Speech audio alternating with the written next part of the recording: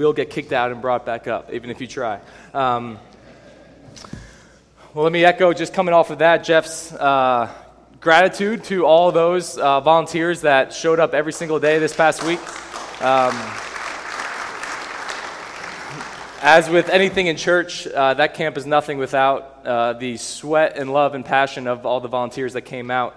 One of which is Pastor Jeff's wife, Mary, right, who with 4th and 5th graders was 4th and 5th grade girls, served them this whole past week. And I mention her because we want to keep her in prayer. Tomorrow, Mary goes for abdominal surgery. There's been kind of some complications she's been working through, and surgery was kind of always on the table, and some things happened that now it's tomorrow, and it had to be brought up tomorrow afternoon. And so even just that being on her mind, her coming each day, just again to pour into those 4th and 5th grade girls leading up to that. But we want to keep Mary in prayer tomorrow afternoon for that procedure. Well, this morning, we continue in our summer series in the book of Psalms. So if you have your Bibles, let me encourage you to take them out. And if you don't have a Bible, you can grab a blue pew Bible, and you'll find Psalm 116, which is where we'll be today, on page 510. This book of Psalms is a book that is the soundtrack of the Bible. Right, 150 songs that do this masterful job, as we spoke about last week, of appealing to both left-brained people and right-brained people. And that if this book, rightly read, it's going to make you think about God, and it's going to make you feel deeply for God. Probably better and a better balance of those two than any other book in the Bible. And it effectively speaks of who God is, like who is God. Like even the singing this morning, just repeat, like you are good, you are good, you are good. And then also it talks about what he has done, what he promised to do, and it's yet truth expressed with emotion, right? It is music. It's meant to hit this depth of emotion that you won't just get if you just kind of say it and read it monotone. It's this really emotive book in the book of Psalms, and so that's why we say they are perfect for both public worship and private devotion. More than any other book, you might not know it, but more than any other book, we proclaim the Psalms week in and week out via song. Many of the songs, if not most of them, are based upon Psalms. And yet, at the same time, there is perhaps no better book for you in just being alone with God, opening your Bible to read in private devotion. So this summer, maybe you have some trips planned. Maybe you'll be out of town on a weekend, or you'll just be kind of outside your routine. I mean, no better book to just open it up and read the Psalms for your own private devotion and edification. So this summer, what we're doing is we're looking at a psalm from each of really 6 main categories that you can fit all 150 psalms into. And so we talked about them last week. Praise, thanksgiving, lament, wisdom, confidence, divine kingship. Every psalm you can really fit into one of those categories. And so what we're doing this summer is we're just going category by category, taking a different psalm. So last week we started with praise, and this morning we go to a psalm of thanksgiving. This category, very similar to Psalms, and that really they just boast about God and the redemptive work that he does. But Thanksgiving Psalms take it a level deeper in that they become personal. Okay, so they celebrate who God is and the work of redemption, but they celebrate it in your own story, in the own personal history of the psalmist. That's what differentiates a psalm of thanksgiving from a psalm of praise. And so I want to begin this morning and just talk about gratitude. Okay, gratitude. It's this universally positive ethic. Like, regardless of religious background or non-background, like people will recognize and say that to be grateful is good and right. Like there's nothing, like nobody rails against gratitude, right? Like who would do that? Like, we all know in our being that the idea of being grateful for anything is a good and right thing. My question is, what are signs or maybe markers that you're a grateful person? The psalm we're going to look at this morning, Psalm 116, it's going to show us that true gratitude is displayed not just in what you say, but in what you do. That true gratitude is marked by living a life of gratitude. And so we know this in any area of life. So a couple examples, right? A couple weeks ago we had 4th of July. Days leading up to or on the day itself, it was common to hear or to see someone write on social media that they are grateful to live in a free country like the United States, where democracy reigns. In fact, I wrote a blog for our church website on what it means for the church to interact with the 4th of July. Like a church should be deeply grateful to be in a country where we can freely worship. We are grateful for our country. We don't worship or idolize it, but we are grateful that God's given us a gift of free worship, that we're not worrying about who's about to kick the door down. Now, these words of gratitude that we've seen and we heard and maybe we said ourselves, they should be backed up by action, right? So personally, that's done by being a dutiful, law-abiding citizen in the country you claim to be grateful for, right? So if I'm saying all these things, how we should be grateful and this and that, and yet you find out that I never pay my taxes, and you find out that I'm involved in all kinds of illegal dealings, and it comes out that my salary through Grace Church is getting funneled to ISIS. All right, through the Grand Caymans. All right, what would that reveal? That would reveal, among a lot of other things, that I'm not truly grateful for America. Regardless of what I said, my actions become a direct contradiction. All right, another example. So let's say you have a teenager, and a teenager goes to his or her parents, and they say, listen, I am just grateful for all you guys do for me. All you guys have sacrificed, how hard you work to set me up for success, all you provide me, and how you've loved me through different stages and seasons of rebellion. And they say this to their parents. And yet, day in and day out, they fail to respect the rules of the household. They are constantly working to deceive their parents, to steal from their parents. Like, what would you say to that? Well, that's great, that's what you said, but by how you're living day in, day out, it's a direct contradiction. Like, gratitude is shown to be legit by how you live, not just by what you say. And so that's the backdrop of Psalm 116. The author is unknown to us, but he's going to show us that true thanksgiving, true gratitude towards God is not just what you say, but it's a way of life. It's word that then gets backed up with deed. And so we're going to read this entire psalm up front. I would encourage you to follow along with me in your Bibles, or it'll also be on the screen behind me. This is Psalm 116. I love the Lord, because he has heard my voice and my pleas for mercy, because he inclined his ear to me. Therefore I will call on him as long as I live. The snares of death encompassed me. The pangs of Sheol laid hold on me. I suffered distress and anguish. Then I called on the name of the Lord. O Lord, I pray, deliver my soul. Gracious is the Lord and righteous. Our God is merciful. The Lord preserves the simple. When I was brought low, he saved me. Return, O my soul, to your rest, for the Lord has dealt bountifully with you. For you have delivered my soul from death, my eyes from tears, my feet from stumbling. I will walk before the Lord in the land of the living. I believed even when I spoke. I am greatly afflicted. I said in my alarm, all mankind are liars.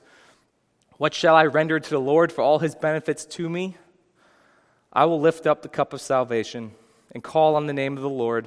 I will pay my vows to the Lord in the presence of all his people.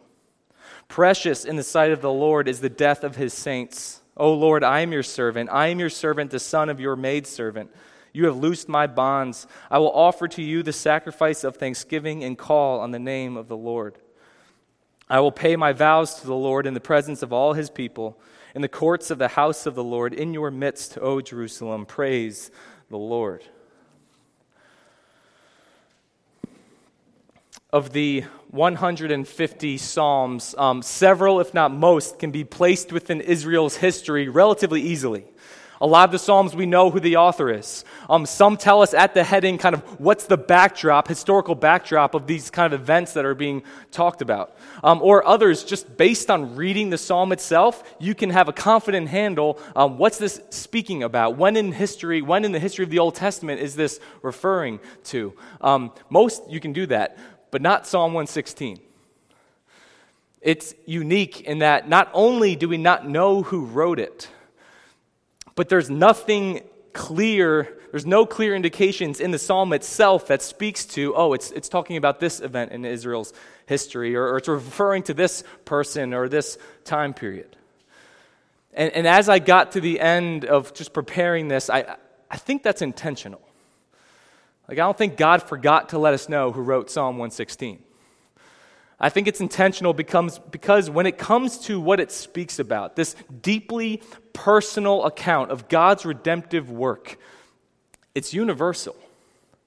Like, the words in this psalm are not credited to any one person because I think it could be written by every person.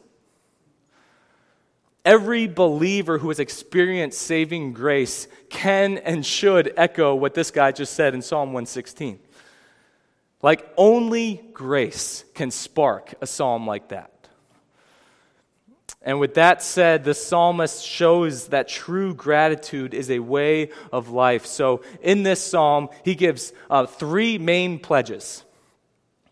Three main pledges of what I call grateful living. That, church, we would do well to see this morning and then lay on top of our lives to see if these pledges are evident in our own life. So we'll get going. First pledge of grateful living is to trust in the provision of the Lord. Trust in the provision of the Lord. Verses 1 and 2. I love the Lord because he has heard my voice and my pleas for mercy, because he inclined his ear to me. Therefore, I will call on him as long as I live.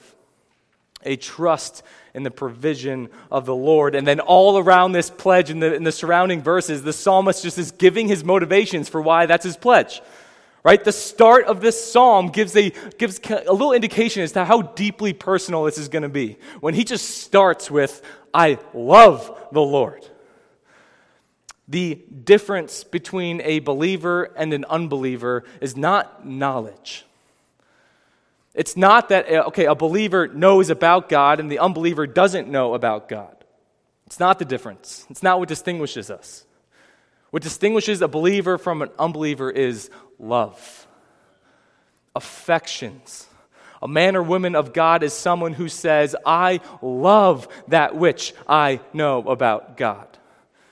And love becomes the surest of evidences, right? Where God knows everything about us. He knows us inside and out. And we are confident that he knows we love him.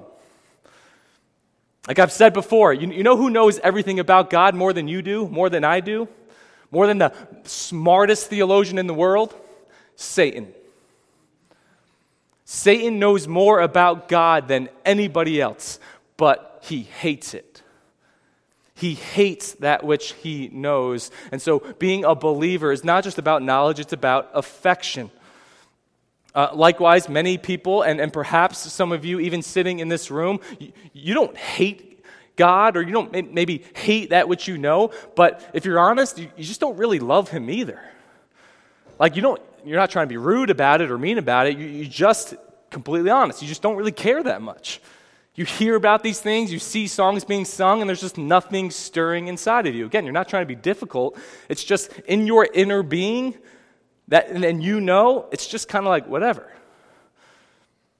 You're not sure what to think maybe. There's just kind of no affection, and you're wrestling through it.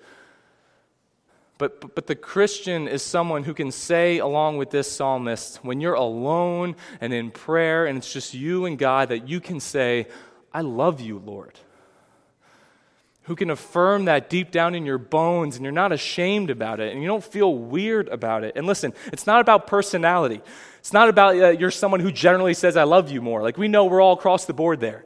Like, we all meet somebody who an hour later, they're dropping L-bombs to you, right? Like, they love you, like, already, and you're like, that's a little fast, all right? And then there's others that you can go years and years, and you'll never hear that word. So it's not about personality, but it's about a deeply rooted reality that when you're alone before God, you can say, I love you, Lord.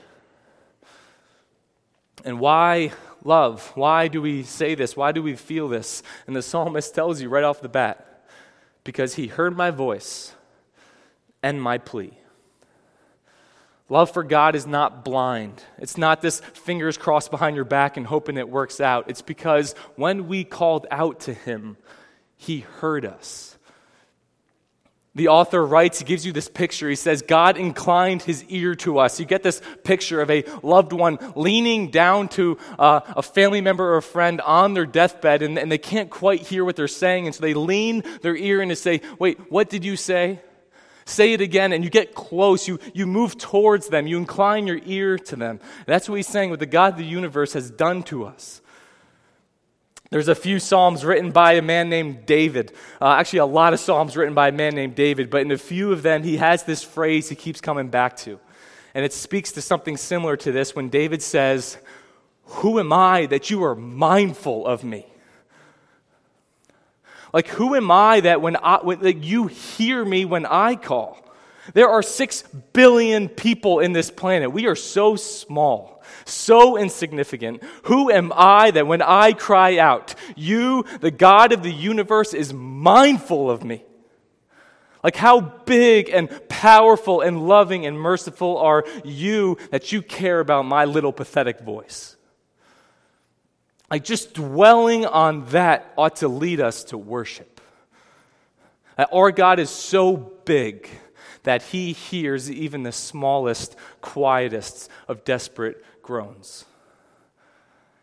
And whatever was happening to this author, it seems that he was snatched from the jaws of death by the Lord. Verse 3, the snares of death encompassed me. The pangs of Sheol laid hold on me. I suffered distress and anguish. Then I called on the name of the Lord. O Lord, I pray, deliver my soul. There was no way out. This is a picture of rock bottom, where hope is gone. And it's a scary place to be when you feel like the walls are just closing in. And in that place, a prayer gets shot up into the darkness. Like something in him propelled him to call on the name of the Lord. And I love the short simplicity of his prayer. Lord, deliver my soul. It's not a long, drawn-out prayer that's full of big words and flattery. It's not this formal, impressive, concocted prayer that God answers. It was real, and it was desperate, and it was simple. God does not just respond to impressive-sounding prayers. He responds to real ones. And when you're at rock bottom, often all you can eke out is, Lord, deliver my soul, and trust in his provision. In this prayer, there is not one redundant syllable, and yet there's not one lacking either. I've quoted this woman before. Her name is Corrie ten Boom, probably saying that wrong. She's a Dutch Christian who was imprisoned and sent to a concentration camp for helping Jews escape the Nazis during World War II. And she has a quote, you've probably heard it, maybe you just don't know, it's attributed to her. She says, in the midst of being in this concentration camp, she writes, you can never know that Christ is all you need until Christ is all you have. It's not that moment until you realize everything's gone. All I have is Jesus Christ. That's the same moment that you're affirmed, all I need is Jesus Christ. And then we see verse 5, gracious is the Lord, and righteous. Our God is merciful. And so I want you to think about that. Here's where Psalms ought to make you think. Because we're church people, right? We read Psalms often, and we see that. God is gracious, God is righteous, God is merciful. And it doesn't move us really. That's just common Psalm talk. And you just kind of move to the next verse. But do you see what he just said? He said, back to back, God is gracious. And God is righteous. Think about this with me. Back to back, God gives unmerited favor, and yet God is completely righteous. He's just, he can do no wrong. How do these two things go together?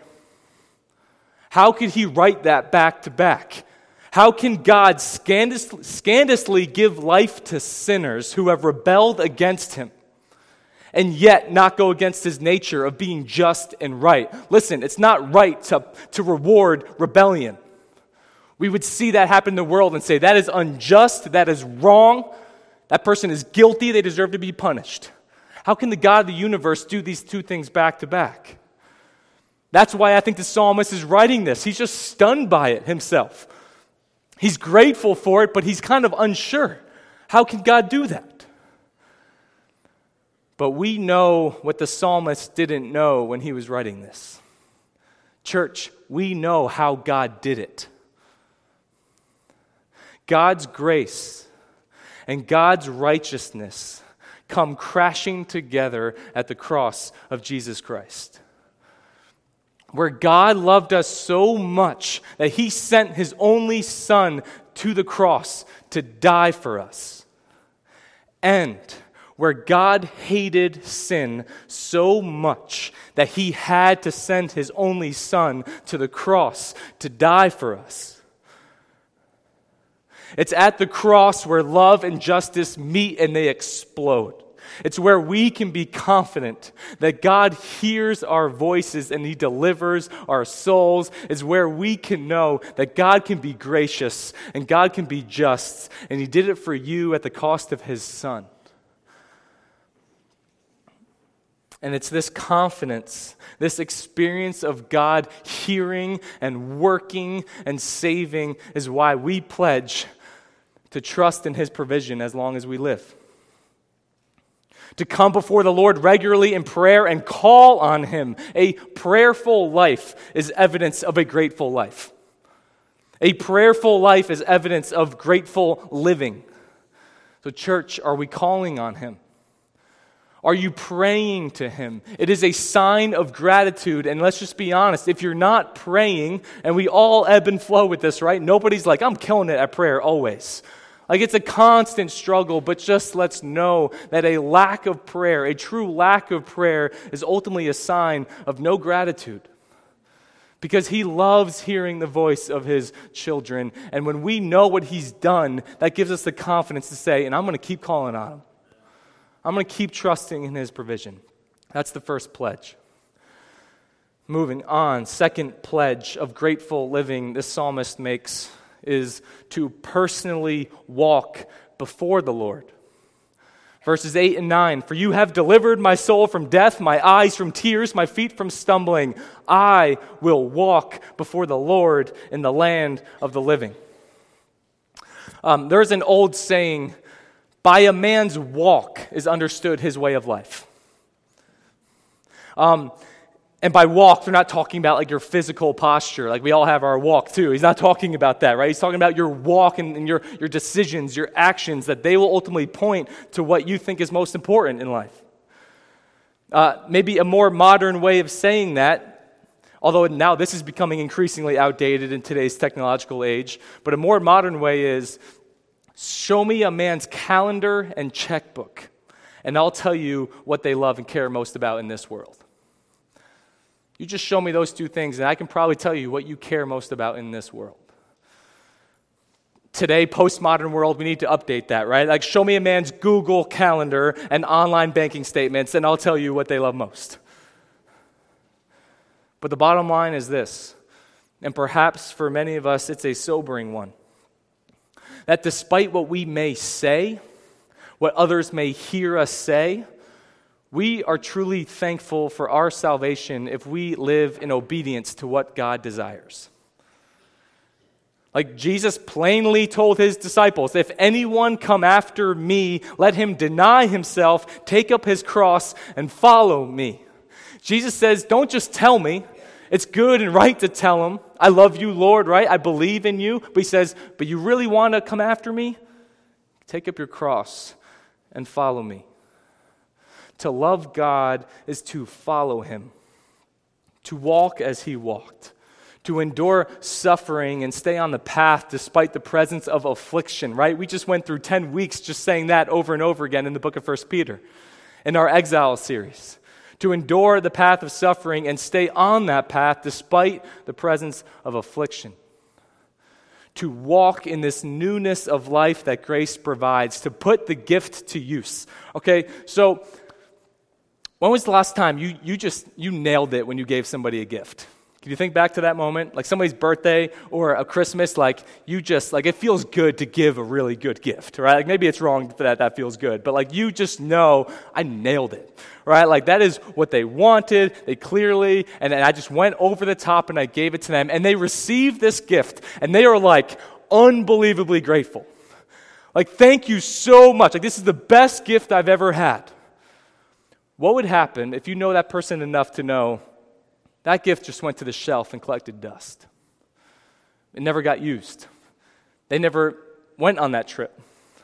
They never used that new camera. I don't even know. But whatever this gift that they were so grateful for, made this whole big deal about it, never gets used. What would that tell you as a person who gave them the gift? I'm not really grateful for it. If you don't use a gift, what's the point in saying all these things that you're so thankful for it? And the gift that we are given in Jesus Christ is meant to be lived out. Yes, gratitude spoken, but gratitude lived is the indicator of which we're really grateful for it. And the true man or woman of God, when they live their lives, they consider themselves in His presence. We live not for man or what man thinks of us, but how God thinks of us. We live for an audience of one. Because you know why? Only one opinion's going to matter on that day when we stand before Him. There's no lifelines. Call my brother. He knows how much I love you. Audience of one. That's all that's going to matter. So the question coming out of that gets casted out to all of us. Do we live for man? Or do we live for Christ? Here's a better way of putting it. What matters more to you? What is actually true of you, or just what others would say is true of you? So I've tried to be pretty transparent about my own story, right? I mastered the game, the Christian game. I was the best hypocrite I knew. I knew what to say, how to say it, who I needed to say it to, when I needed to say it. And then all the other times I just did what I wanted to do and followed my own fleshly desires and just know I had to keep that away from some people because there's other people that really think highly of me. And what others thought of me spiritually in this season of my life was nowhere close to what God thought of me. But I didn't care because so-and-so thought this way of me. And praise God, you know what He did? He exposed me to myself. He opened my eyes both to my wickedness and His grace, and He did it simultaneously, leading me to proclaim my junior year of college, Lord, deliver my soul. I spoke earlier about the difference between knowing about grace or loving God and just knowing about Him. And similarly, when you think about grace, it's one thing to know about it, to recognize it, and then to feel it. That's what happened to me. I knew about the grace of God. I believed in it. I laid claim to it, but I wasn't truly awakened to it. I didn't feel it at the level of depth where it stirred my affections for Him. If you were here last week, I talked about the power of God and the Grand Canyon as an illustration, right? That 5 million people this year alone are going to go visit the Grand Canyon. And I asked why. Why do people just go and looking at a hole in the ground? And I went, and I loved it. Because you know why? We like feeling small. We like confronting power and grandeur in such a way where it sends a shiver up your spine.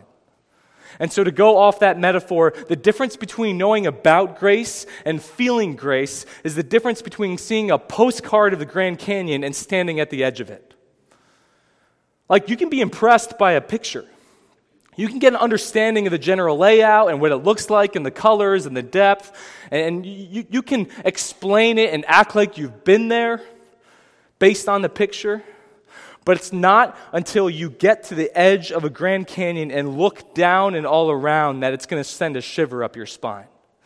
Postcard's not giving you a shiver.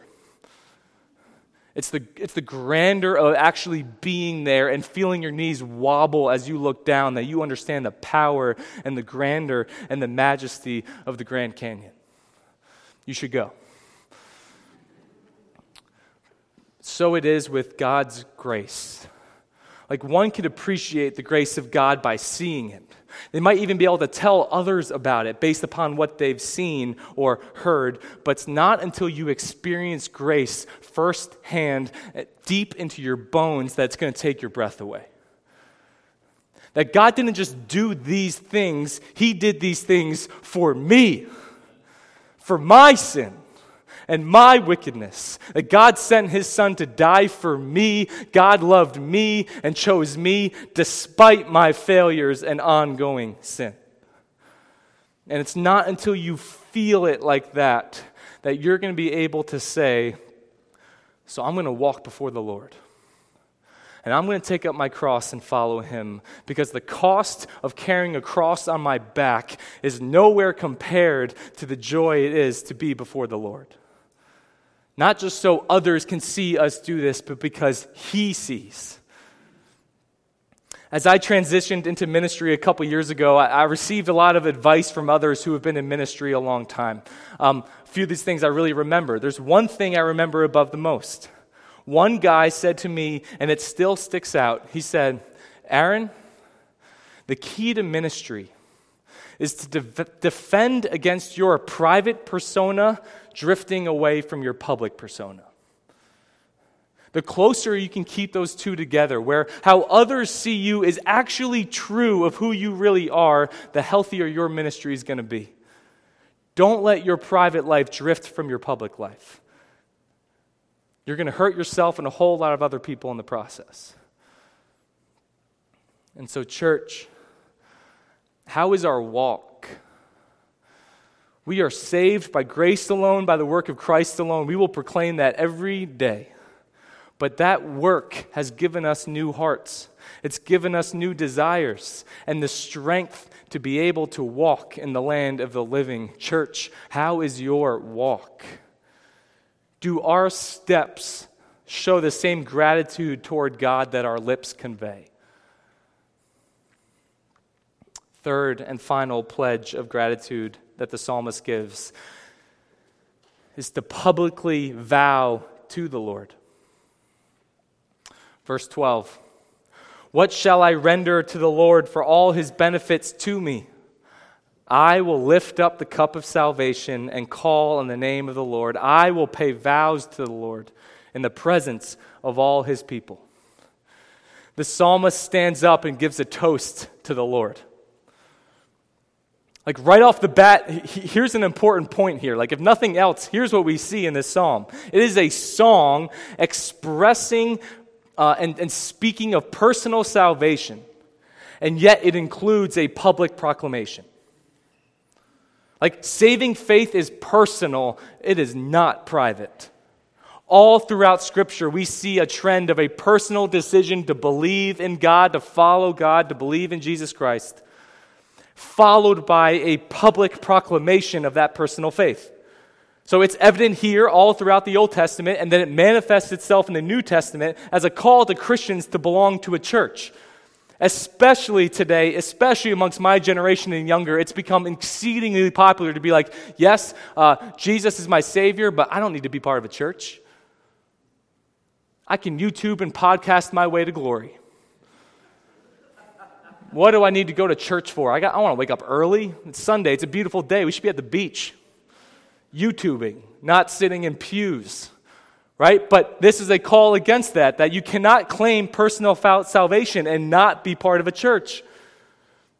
It's all throughout the Bible. You will be hard-pressed to find scriptural evidence to say, I don't need the church. And it's commitments that a man or woman make to one another to say, I'm personally walking with Christ, you're personally walking with Christ, but we are not doing this thing alone. And there ought to be other witnesses to the vows we're making, because we all know we can justify other things in our life when other people aren't around.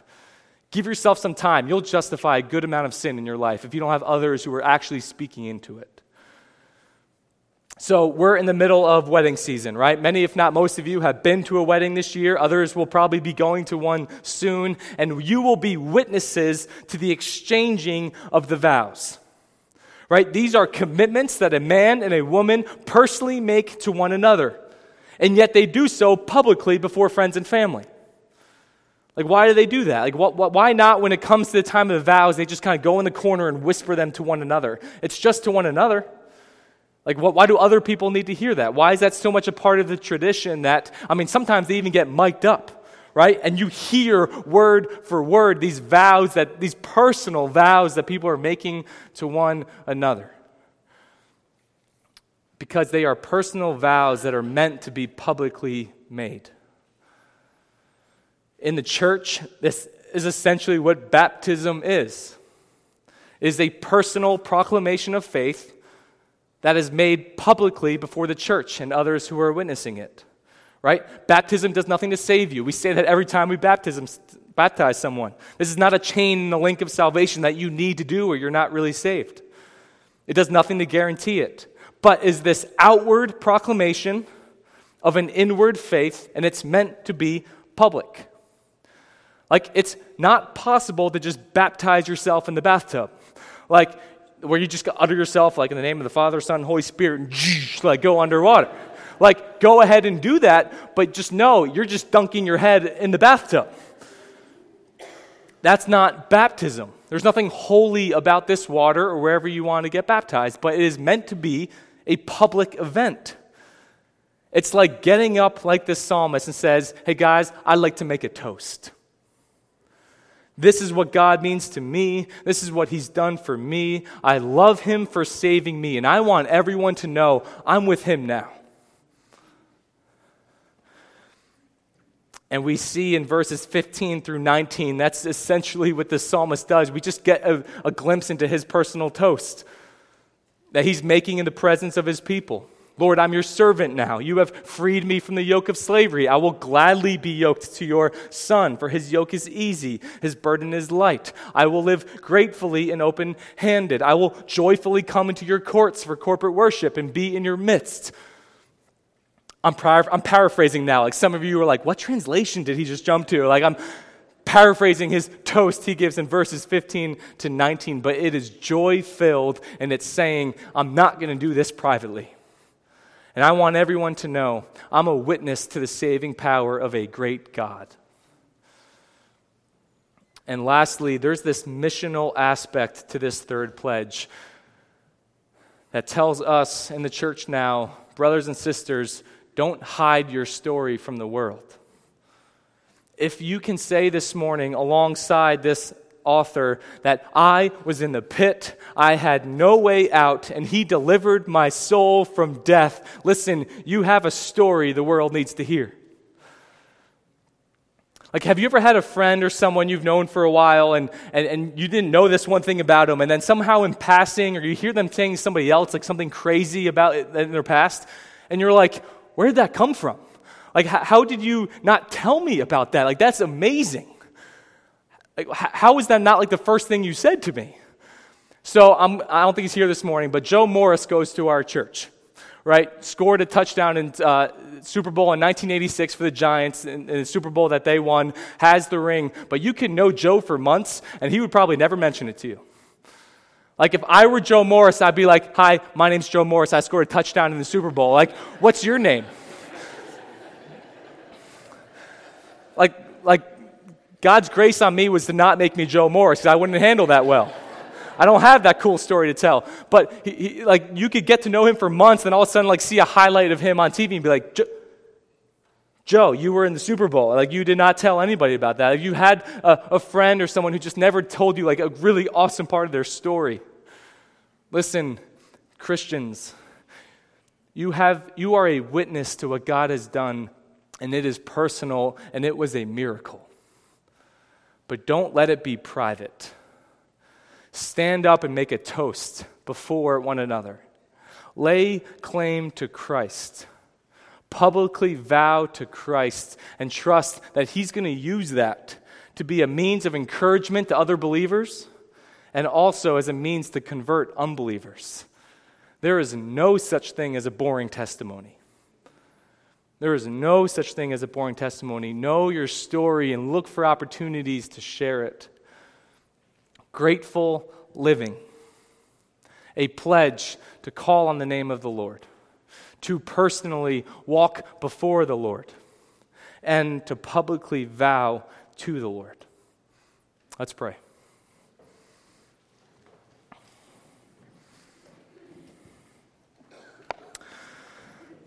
Father, we thank you for your word, and specifically this morning for the words of Psalm 116.